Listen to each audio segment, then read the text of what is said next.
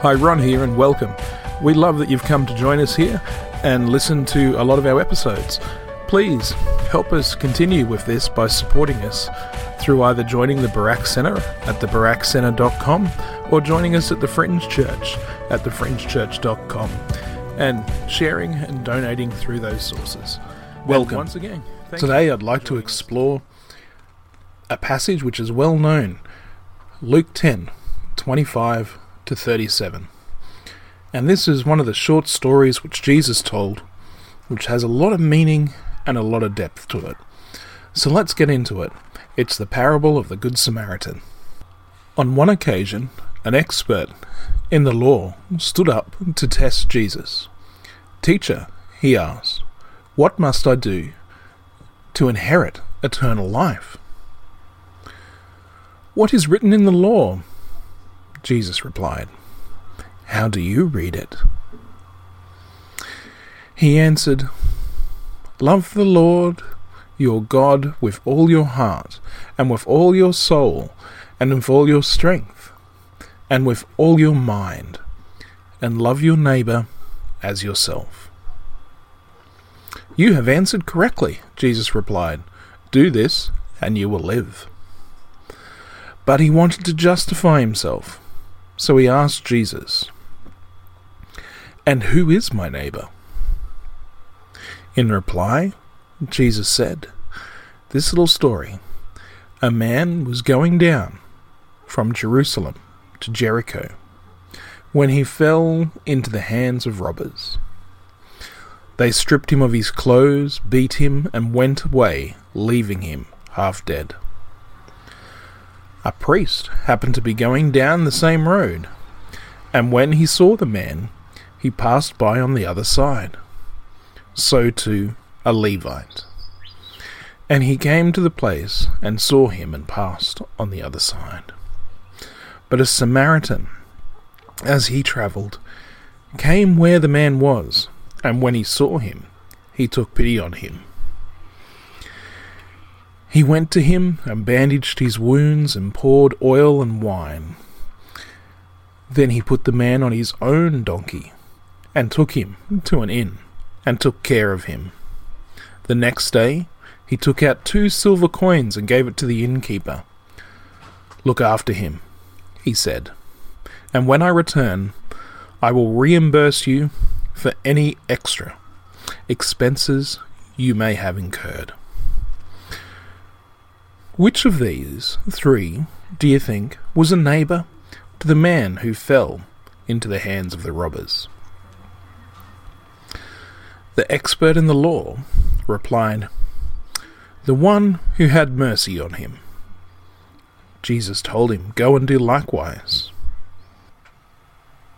Now, I love this short story. I love this parable.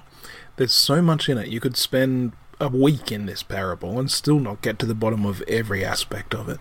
I've personally preached on it many a times, but today I want to look at a different aspect which will hopefully really speak to our guys on the fringes, our guys who've been struggling, who've had hard times.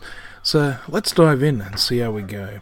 So one of the things which fascinates me is this road, where it is. It's well known, and it was well known in those times, particularly for being a very violent and dangerous place. It was about 800 metres descent and a very rocky road. At one time there was parts of it which were paved, but at this time it was dishevelled and fallen into disarray. Everyone knew it was very dangerous. There was armies which had been disbanded, and a lot of the guys had no real future, so they came to this road because of its easy targets which came along it with bringing things up to the temple. So it was a good place for them to make a career at being a bad guy, basically. It was easy for them to rob people like this poor fella in this tale today. But Jerusalem was a holy city. It was where the temples were. It was a beautiful and well-maintained place, where Jericho, where the other end of this road was rough, was violent. There was gangs, there was a lot of trade there, it was a pretty rough and dangerous place as well. So when we read this story, we see these guys going from somewhere holy, beautiful, and amazing to somewhere rough, violent, and dishevelled. 800 metres down over this rocky terrain. And our guy has been set upon, beaten, his clothes stripped off him, and left for dead. He has been spiritually and physically, and I think probably mentally, messed up. On every aspect of himself he's been attacked and left for dead on the side of the road. Now, I want to spend a bit of time with this guy. There's a story which was penned quite some time ago, called The Invisible Man. Don't quote me on this, I think it was H.G. Wells who wrote The Invisible Man, but I may be wrong. But one of the things it talks about in the book The Invisible Man is that the man himself cannot be seen.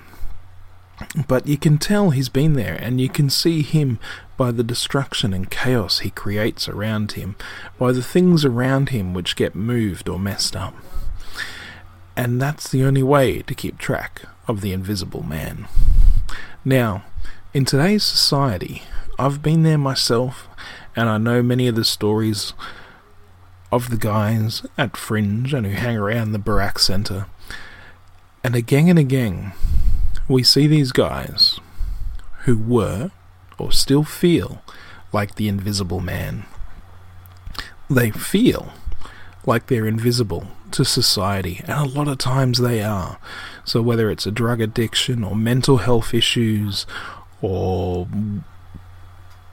poverty or whatever it is which is going on, society does not see them until the chaos breaks out around them, until things hit rock bottom. Multiple generational poverty. People and the community does not see them. They're invisible until the moment they hit rock bottom, to the moment they start stealing from the local servo or whatever it is, and that chaos is what brings attention to them. How often do people in our society feel like the invisible man? They're only visible with the chaos they create around them. When they're trying to dig out or be noticed or change their ways, is the only time we see them. Now, the man beaten on the side of the road is an invisible man. He's left there. The only reason they recognize him is because he's been attacked, because he's bloody and left for dead on the side of the road. He is the invisible man. And we have, coming down the road, our three guys. First, a priest. Now, one thing I want to say is that this is different. It's not a priest as what you'd think of today. So a priest at this time is an inherited position. This guy is a priest because his father was a priest, and probably his father's father, and it has been handed down from generation to generation. This is not...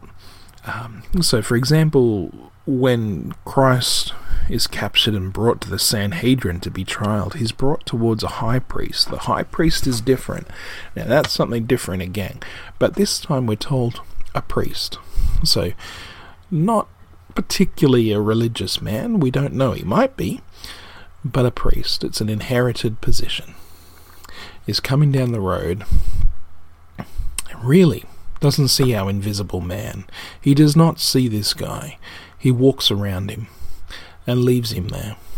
Now, in the past, I've preached about this and how the priest, through all the codes of conduct and conditions of his religious beliefs and the processes, that he couldn't have actually touched the man because it would have made him unclean, and on his way into the temple he could not be unclean.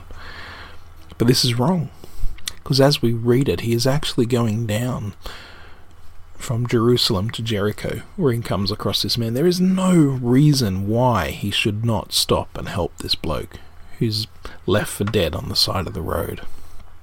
But he does not. He walks by him, crosses the street to the other side, to avoid this invisible man who is now visible because of the condition he is in. And then we have a Levite who's coming down who does the same. So instead of taking compassion and love on this man who has been left for dead, he crosses the street. He gives him a wide berth. He can see him because of the drama and the chaos around him. But he leaves him there without showing compassion, crosses the street, walks away.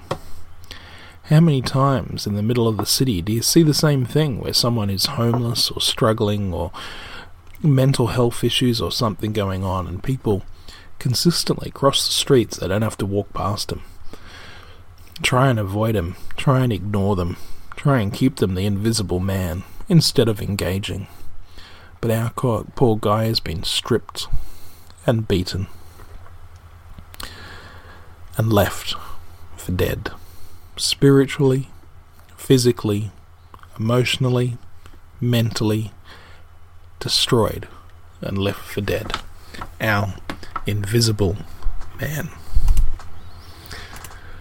So, then we have our third guy, our Good Samaritan.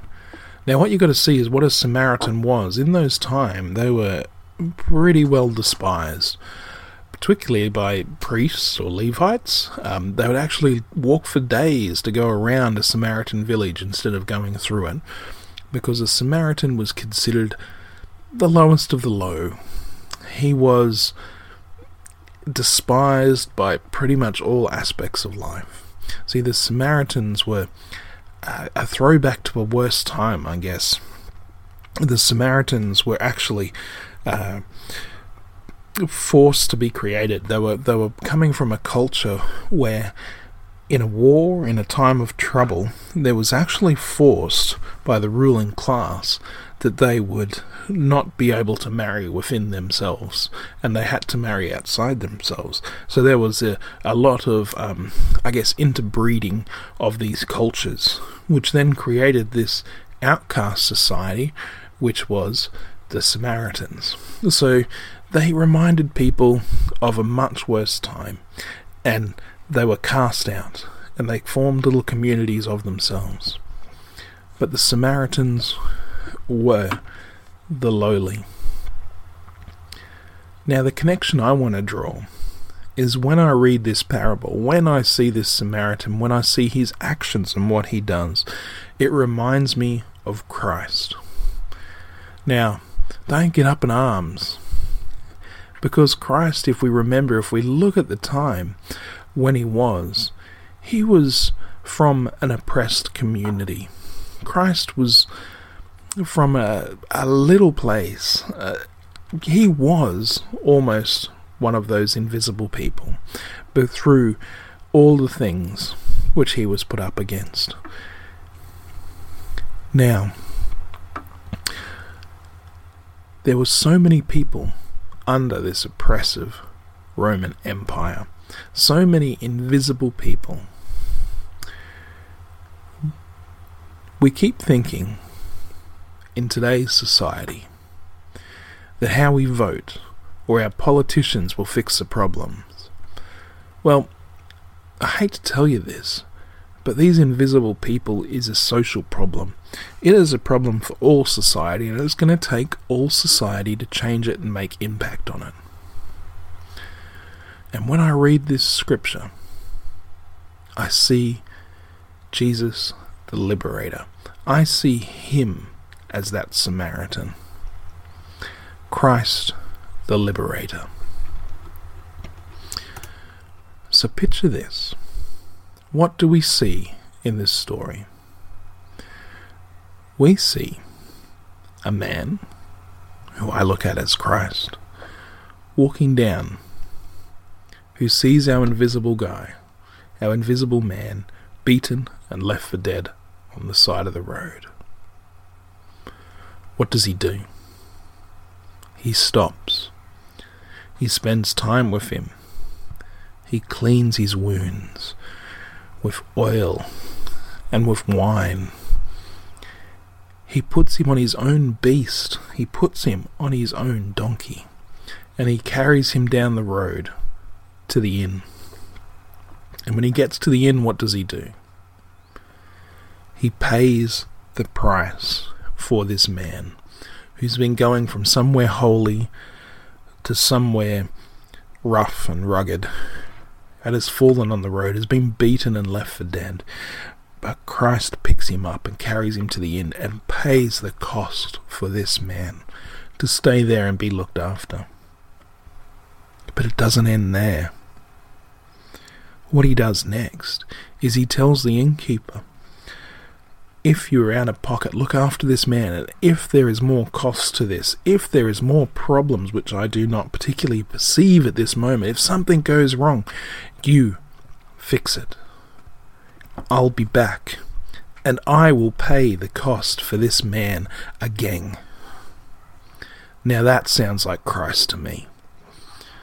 And it's what is available to every invisible man who's stuck there on the side of the road, for all of us that love and compassion.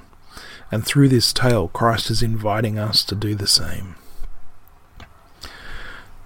How often has our churches cast aside a stranger for the comfort of the congregation, so that there's no interruption from someone who's struggling with mental ill health or drug addiction? We were once the church, the face of Jesus to the hungry, to the thirsty, to the mentally ill, and we would say to them, come. We would invite them to our tables. There was always a place for someone else at the table of the Lord in our churches. We need to get the idols of fear out of our churches again. We need to deny the fear, and we need to stand with Christ and proclaim, I see you, the invisible man, and I proclaim life and truth and repentance. And I will not stand for this radical evil. Not today. Not today. See, if you want to make a difference in this world, start looking for the invisible man. Get out of the mindset that church is just some Sunday thing we do, and start to stand with Jesus and resist. Resist war, resist racism, resist the invisibility of these groups in society. Whatever that is, whether it's, you'll have your own, if you look around, you'll see the invisible people. Whether it's LGBTI community, mental health, people coming out of prison, generational poverty, addiction issues. There's so much out there which our society does not look at until the chaos comes from that situation. If you take the time and stop and ask Christ, you will see something for yourself. So resist. Resist. And look for these people and love them, like Christ is inviting us to here. Lord, I ask you to take the blinkers off our eyes, to see the world for what it is, to feel your heart for these people who we can so easily cross the road to avoid. Find us ways to reach them. Help us find ways to love them, to cherish them, to help them before the chaos hits. Find a way, help us find a way for society to help people before they need it. And thank you, Lord, that you're always there. No matter how many times we fall on the side of the road, get beaten up or are left naked, you are there to carry us to the inn and to come back and pay the cost again and again and again for every time we mess up. Thank you, Lord. Thank you for listening to another episode. Thank you for listening for another day. Don't forget to sign up to the BarakCenter.com or thefringechurch.com and help support us so we can reach many more. Thank you again for joining us today.